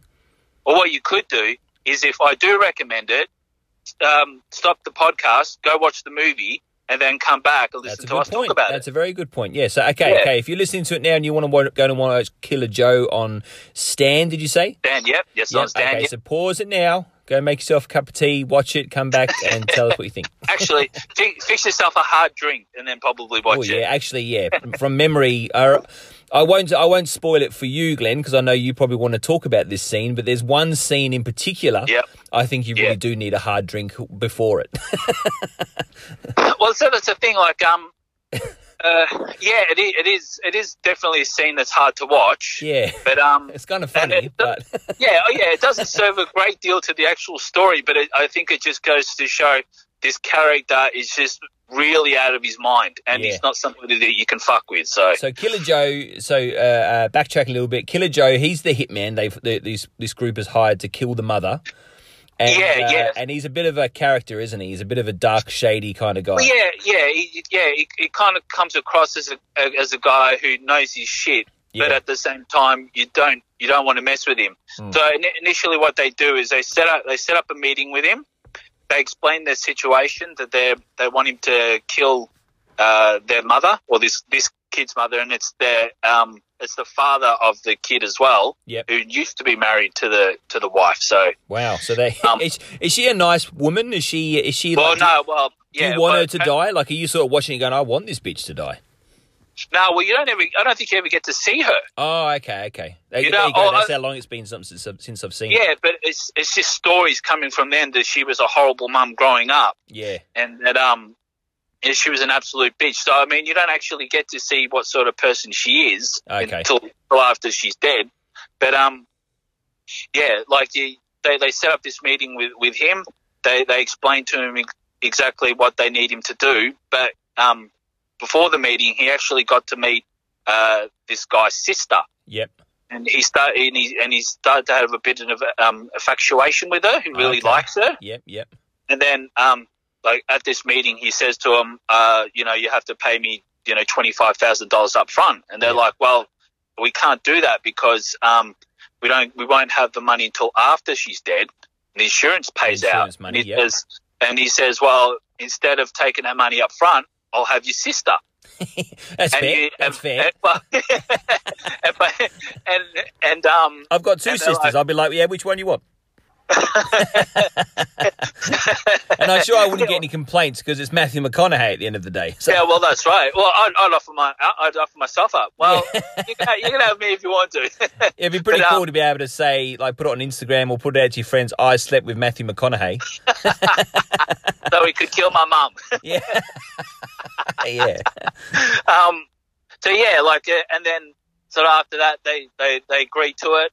And apparently she's happy to do it. I don't think she's that happy at first, but she goes along with it.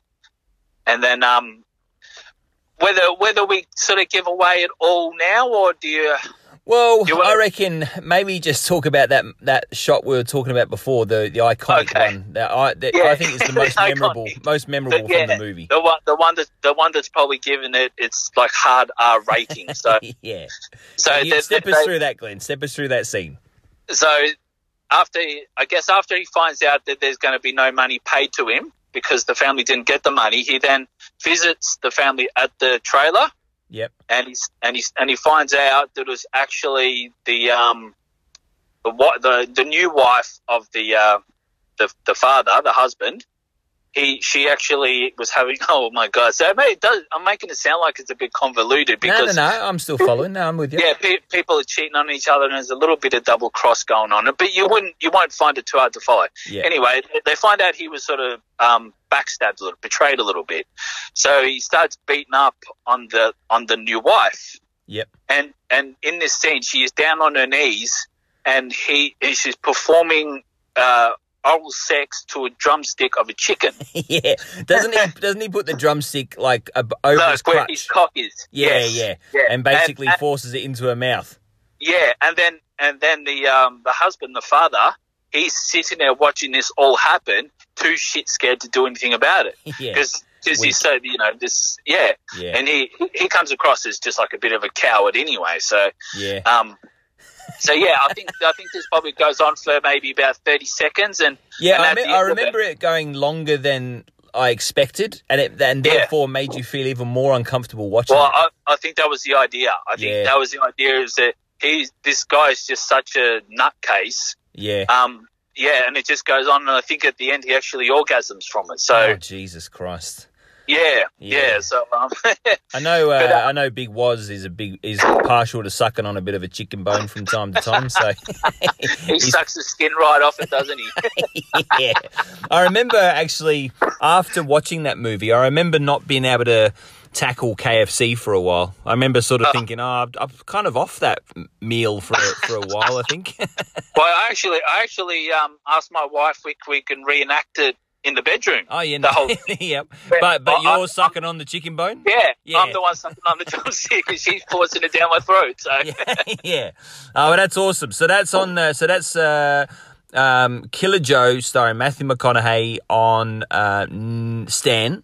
It's on Stan. Yep. Right. Yep. So okay, let's talk stars. How many stars out of 5 would you give it, Glenn? Oh, okay. I would probably go 4. I would go 4. Wow. Yeah, okay. I did enjoy it. Like I said, when I first saw it a couple of years ago when it first came out, I wasn't a massive fan of it, but obviously as I got older and more perverted, it's sort of done something for me a little bit, I think. Okay.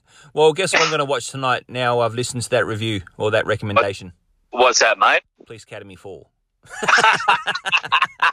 No. I think I'll give Killer Joe a bit of a go tonight. Like I said, I have watched it, but it's been a few years now, so I only really remembered that scene, because it was such a standout. But and you can't forget that scene really once you've seen it. I reckon I'll give it a go tonight. Yeah, for sure, mate. I honestly think you'll come back to me tomorrow saying that you enjoyed that chicken scene even more. Yeah, I might eat some chicken while I'm watching it. just put a drumstick in your lap and just give your wife a bit of a nod. But she'll just be like, I'm going to bed. No, I'm going to have to suck this on my own then, eh? No, that's awesome. Thanks very much, Glenn. Really Not a problem at all, mate. So if we can, if you're happy to make this a weekly thing, at least now during the the whole apocalypse thing, that'd be cool, I reckon. Yeah, well, or even what we could do is say message back and forth during the week. Yep. And if there's a movie that you find that might be cool, let me know. And then we could watch it and then discuss it together. Oh, that'd be cool. Yeah, we both watch the same thing and then come back and chat about it. Yeah, cool. Yeah, I like that idea. That's cool. All right, good boy. I'll close this shit down, but I'll say goodbye to you like unofficially as well, if you know what I mean. Yep, no problem, mate. Just so you're not just sitting there going, hello? Hello? Is that it? Yeah, what do we do now? Yeah. All right, mate, we'll say goodbye to your fans. Thanks, fans. Thanks for having me. Yeah. Okay, and that's me and Glenn. Back to you in the studio, Big Woz. Look into my eyes and around my eyes, in my eyes. I was going to try and do the whole thing, but I couldn't help but laugh. Hypnotherapy, hypnotists, and hypnosis, Warren. Your thoughts? Yes. Go. No. I've been taught. I've been hypnotised and taught that I don't question anything. Oh, that's good. I've got no thoughts. That explains a lot. It explains a lot. Yeah, I don't question anything at all. I've not had any personal experience with it, or I don't really know anyone closely that's had any treatment that sort of entails that. But I asked my beloved. Yep. And she's actually got a couple of cousins, a couple of relatives that have had hypnotherapy to help with smoking. Yep. And it actually was successful. Oh, okay, yep. Yeah, so and I said, they literally never went near a cigarette again, or? As far as I could tell, as far as she told me. So I said, okay, so was it like a series of consultations and she said, no, just once, I think. Oh, okay, wow. I said, okay, right. So what? So they went there once, they got hypnotised, they must have said I think what they often do is kind of say, you now hate the taste, you hate the smell, and it's like you're smelling a giant turd like in front of you, and that's the first thing that happens. As soon as they're presented with a cigarette, it's kind of like revulsion. And it was successful. Well, so I don't know. It made me wonder if certain people are more open, like with anything, I guess, like we've talked about demonic possession and so on. Like, is it because people are open to the idea that makes them then a successful case for it, or is it a legitimate thing that would work on anybody, providing they put themselves in that position?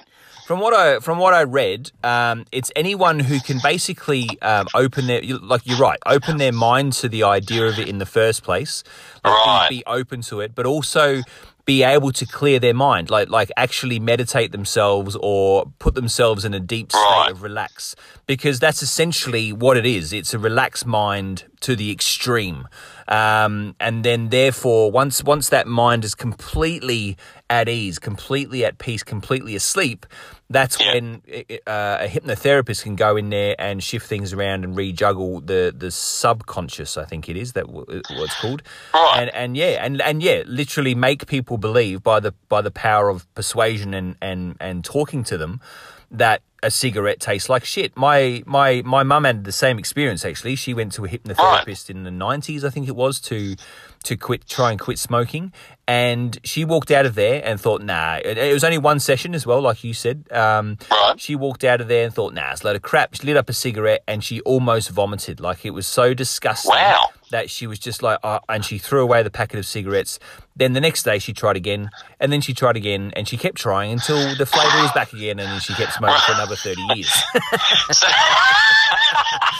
So what I would ask there, though, is she would have gone with the intent of making it happen. Yeah, that's right. So it sounds like she was never fully prepared to do it anyway. That's what she said to me. She said it was a half-assed attempt. Like a lot of the time people try to quit things, they might say the words, but deep down they really don't want to. So she'd gone to the length of going to see a hypnotherapist, but then pushed it, so far that she went, nah, and then it didn't work for her in the end, but it actually... To come out and actually light a cigarette straight away, yes, maybe I'd agree with that one, to see what the response is, but then to fight uphill to go, no, I'm going to smoke this. I don't care if it smells like I'm smoking my own shit. But I'm going to make this go down. But what I found interesting was that when she told me this story, she also said... when the guy was testing her to see if she was under, to see if he was doing exactly what he asked her, he said to her, do you see the teapot and the cup on the table there? And she said yes. Yeah. Where there was no teacup and saucer and teapot. And he goes, there was no spoon. Yeah, he goes, I'd like you to make me a cup of tea, please, Jenny. And that's exactly what she did. She went through the motions of making a cup of tea with this pot and a cup and all that, and putting the cup on the saucer and handing it to the therapist. And part of her, she said, this is the weird part.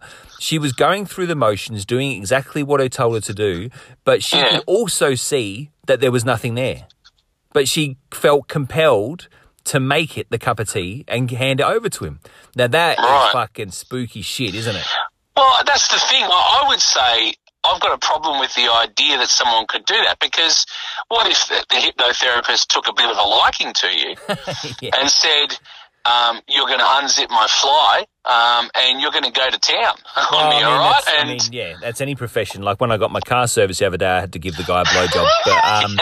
But you obviously need some hypnotherapy, mate, to stop your compulsive behaviour, because you're out there offering them willy-nilly. That's right.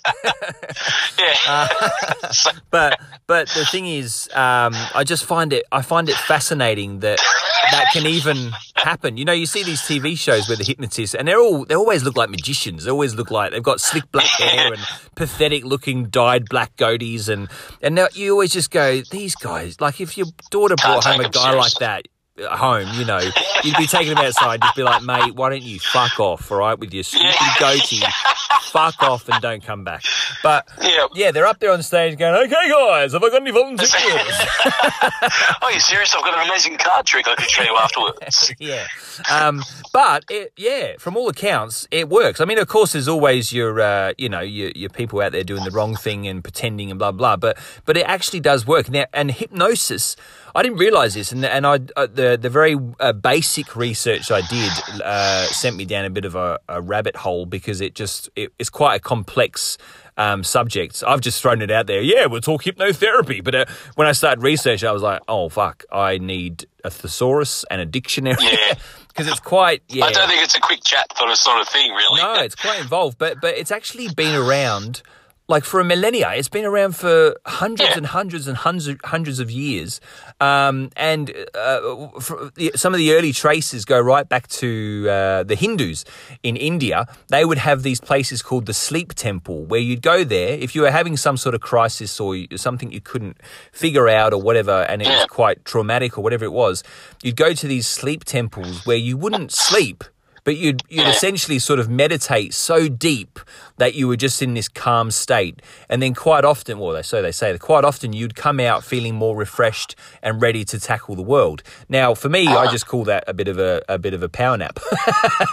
But it was this really deep meditation. And then fast forward to I think it was the mid 1700s, and there was this guy called this is a brilliant name. If I had a son, if I became like an international solo musical artist, I'd take this name. Right. His name is Maximilian Hell. And he was a Jesuit priest. I think that's right. Yep. But he started the study of using magnets to heal, and also using a mixture of hypnosis and magnets. Now, I've heard before that magnets have like a healing power, and I always just thought it was. I was still tend to think it might be a little bit of bullshit in there, but who knows? But yeah, he used that, and then he also started teaching the practice as well, on how to heal people with magnets and hypnosis. And the gentleman that one of his students, I've forgotten his first name now, but his surname was Mesmer, and that's where you get the word mesmerize from.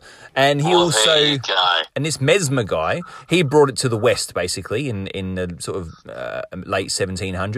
And again, he kept, healing people with magnets, and he'd get these big plates of metal and then run magnets over it and draw out ailments of all different sort of varieties.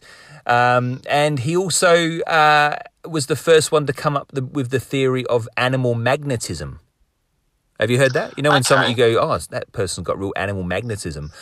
I definitely know the phrase. In his mind, anyway, or in his teachings, that's actually a thing where you're I've forgotten the word now, but almost magnetically drawn to someone or animals. Or yeah, maybe that dog poop can enlighten us with that. But that's what happened to him. Yeah. But it was quite an interesting read, but a very, very heavy read. You know what I mean? So I don't think it's for a quick laugh and a giggle on a podcast kind of chat. But well, we've got the fly on the wall treatment. Yeah, that's right. Just like breezed over it. But it was. I definitely want to. Done for today. I definitely want to read more about it because I find it quite fascinating that someone can put someone else into a sleep. See, from what I read, I don't think I'd be able to do it. One, because I'm not, as far as being hypnotized, because one, I think I'm not as open to it as others probably are, and two, I think I've got too much of a hectic mind. I think there's too much going on there for me to be able to calm it the fuck down. Well, okay, but back to the point at hand, though, you think that it wouldn't be a workable thing, but would you be prepared to try it? I would, yeah, as long as it's not the mechanic. I'm going to swing this muffler in front of your face, buddy. You're going to stare at it you're going to feel a heavy sensation across your forehead. I'll have hit you on the head with the muffler. You have a quick dose. And then whatever you feel in your mouth, mate, you're going to suck it like you're sucking a golf ball through a hose, all right? Go. Look into my eyes, my fucking eyes. Not around my fucking eyes, in my eyes. Right. Yeah. So you'll do it as long as it isn't the mechanic. Well, that's great. Yeah, that's right, yeah. Good to establish some ground rules. But yeah, no, I think, fascinating subject though, and I definitely want to read up on it more, but, just on my own private time. I wonder if you can hypnotise yourself. Imagine if they're staring in the mirror and they hypnotise themselves and they can't get out of it. I think there'd be some dangers in it. Yeah. Definitely. Particularly if you became, it's funny to say addicted to it, but I guess you could. If you could put yourself in a trance-like state. Yeah. And somewhat hypnotise yourself for whatever time frame, and then it's almost like Inception. You need a trigger to wake you up. Yeah. So it's like a set thing that makes you wake up. You need that alarm to go off, or you need that, jug of water over your head or something to pull you out, or otherwise you're just in it. But imagine stay in that state. Imagine being that hypnotist as well, where you're yielding that kind of power. Well, that's the bit I don't like about it. That's the bit I don't feel comfortable with. Yeah, but it's not like everyone's a depraved fucking nutcase. We would be, obviously. That's right. But others are out there, believe it or not, others are out there purely just trying to help people, Warren. Yeah, that's right. But I guess that's maybe my issue. I don't have that trust there. Yeah. To go to somebody random and I'd probably feel more comfortable with someone that I'd been around and knew others that had been to and kind of built up a bit more of a rapport. Like I don't think I could go in and talk to some random guy or girl, obviously, and just be like, okay, I'm prepared to go under. With your God influence. knows what they dig up. You know how they go, right, I'm going to take you back to when you were 10 years old. Like, who knows what they're going to dig up. But Precisely. But imagine if it was like one of your brothers or something, and they said, well, I've been studying this for this many years. I'm a practicing hypnotherapist. How about giving it a go and see if you're open to it? Would you give it a go then? No, probably not. Oh, really? Not even with one of your brothers? No, I don't think so. No, I don't think I'd be open for it. They probably have you naked and acting like a chicken running down the freeway. I think that's what we're getting to. Just have fun with that. I'll wake up on a rail, a train track somewhere dressed as a chicken. Desperately trying to lay an egg. Covered in sweat, bright red. But they leave me with that. So there's a certain trigger. Like every time I hear a level crossing go, I feel the need to jump out, get on the tracks and try and lay an egg. Yeah, but also explain to everyone how frustrated you are. So like in your mind, it's a perfectly normal thing, but like to everyone else, you're sitting there squatting on the train tracks, bright red, sweaty, with your pants down, trying to push out an egg, and you're explaining, you're going, guys, I'm just trying to lay an egg.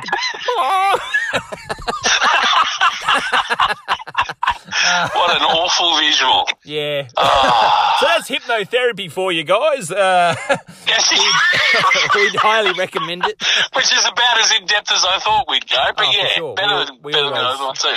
We always go the full hog or the full chicken. Final thoughts on this evening's show, Big Vaz. Final thoughts. I thought it was pretty hectic. It felt hectic. Felt like there's lots of subject matter and themes. I feel like it is too.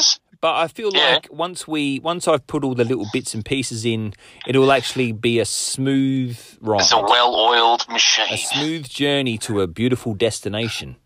A well-waxed crack in the half-exposed arse of a tradesman. A perfectly round egg on a train track. Yeah. I was going to say perfectly ovular but ovular doesn't sound like it means oval. Perfectly don't oval. bloody start with your bloody cavalcade words again, mate. Ovular. I'll get back to you on that, mate. I've never, to be honest, I've never heard that word. But to be fair, I only speak probably about 35 words myself anyway. So you'd definitely be the authority on ovular. It'd be a very repetitive podcast if you only spoke 35 words, mate. That's true. So you've got a bit of homework. It's a little higher. You've got a bit of homework. Look up ovular, and also and do the journey. I've got to do the journey. Yeah, that's right. Yeah. Have I got anything?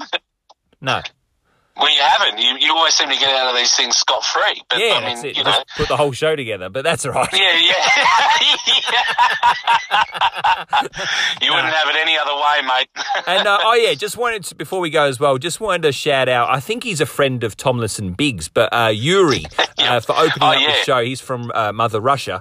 And, thank you to Yuri for opening up the show. I really hope we hear from Yuri again, actually. What do you think?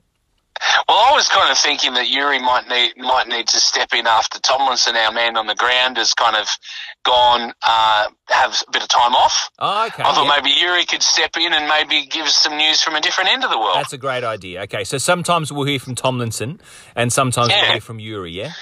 Yeah, and they'll both have their particular spin and, their particular viewpoint on the world. Yeah, okay. Well, I won't say too much because, the listeners... Oh, no, listeners, we've already heard it. So I really like... They would have, mate. I really like the reference to Putin. Yeah. He finds that very funny, apparently. So obviously not a Putin supporter then, Yuri. No. He just finds him funny. Yeah. He's like a clown. Yeah. And, Putin is known for his comedy. So. Yeah, that's right, exactly. Love you. Well, congratulations on 52 episodes, Warren. That takes us to exactly 1 year. Congratulations yourself too, mate. If memory serves me right, I think you've only missed one episode where I did half an hour on my own. Certainly. But that's pretty bloody good on both our sides, I reckon, that we've stuck to it week after week and done a full year's worth. I think so too, mate. It's 52. It's an impressive figure now that we're looking at it. Yeah. We're standing up the top of this mountain. That's it. Time to chuck it in. What do you reckon? Yeah, fuck off. No, just casual, just like that. We started it as casual as that, and we can end it just like that. Yeah, that's it. Yeah, let that be known, people. You're already addicted to our podcast. We can just fucking turn our backs on you. That's the power we have. We're like a rogue hypnotist. Yeah, that's it. We can take advantage of all of you while you're under. Now, of course, I mean, we I hear some podcasts and they say, I wouldn't be doing this if it wasn't for the listenership. We would be doing this because we're lifelong mates and we're always talking shit to each other and always will. But it does kind of make it surreal, but nice to be sharing it with like-minded people out there as well, I reckon. Yeah, definitely. And I think especially at a time like now where it kind of has brought people a bit closer together, all going through this huge collective experience. Yeah, I reckon. It kind of, I like having the podcast as a focal point, and it's nice to know what other people are going through, through the podcast. So keep it coming, and always let us know how you're going. Yeah, for sure. So that's it for us, guys. Stay safe, be good to yourselves, and be good to those lovely goats. Absolutely. Toodles!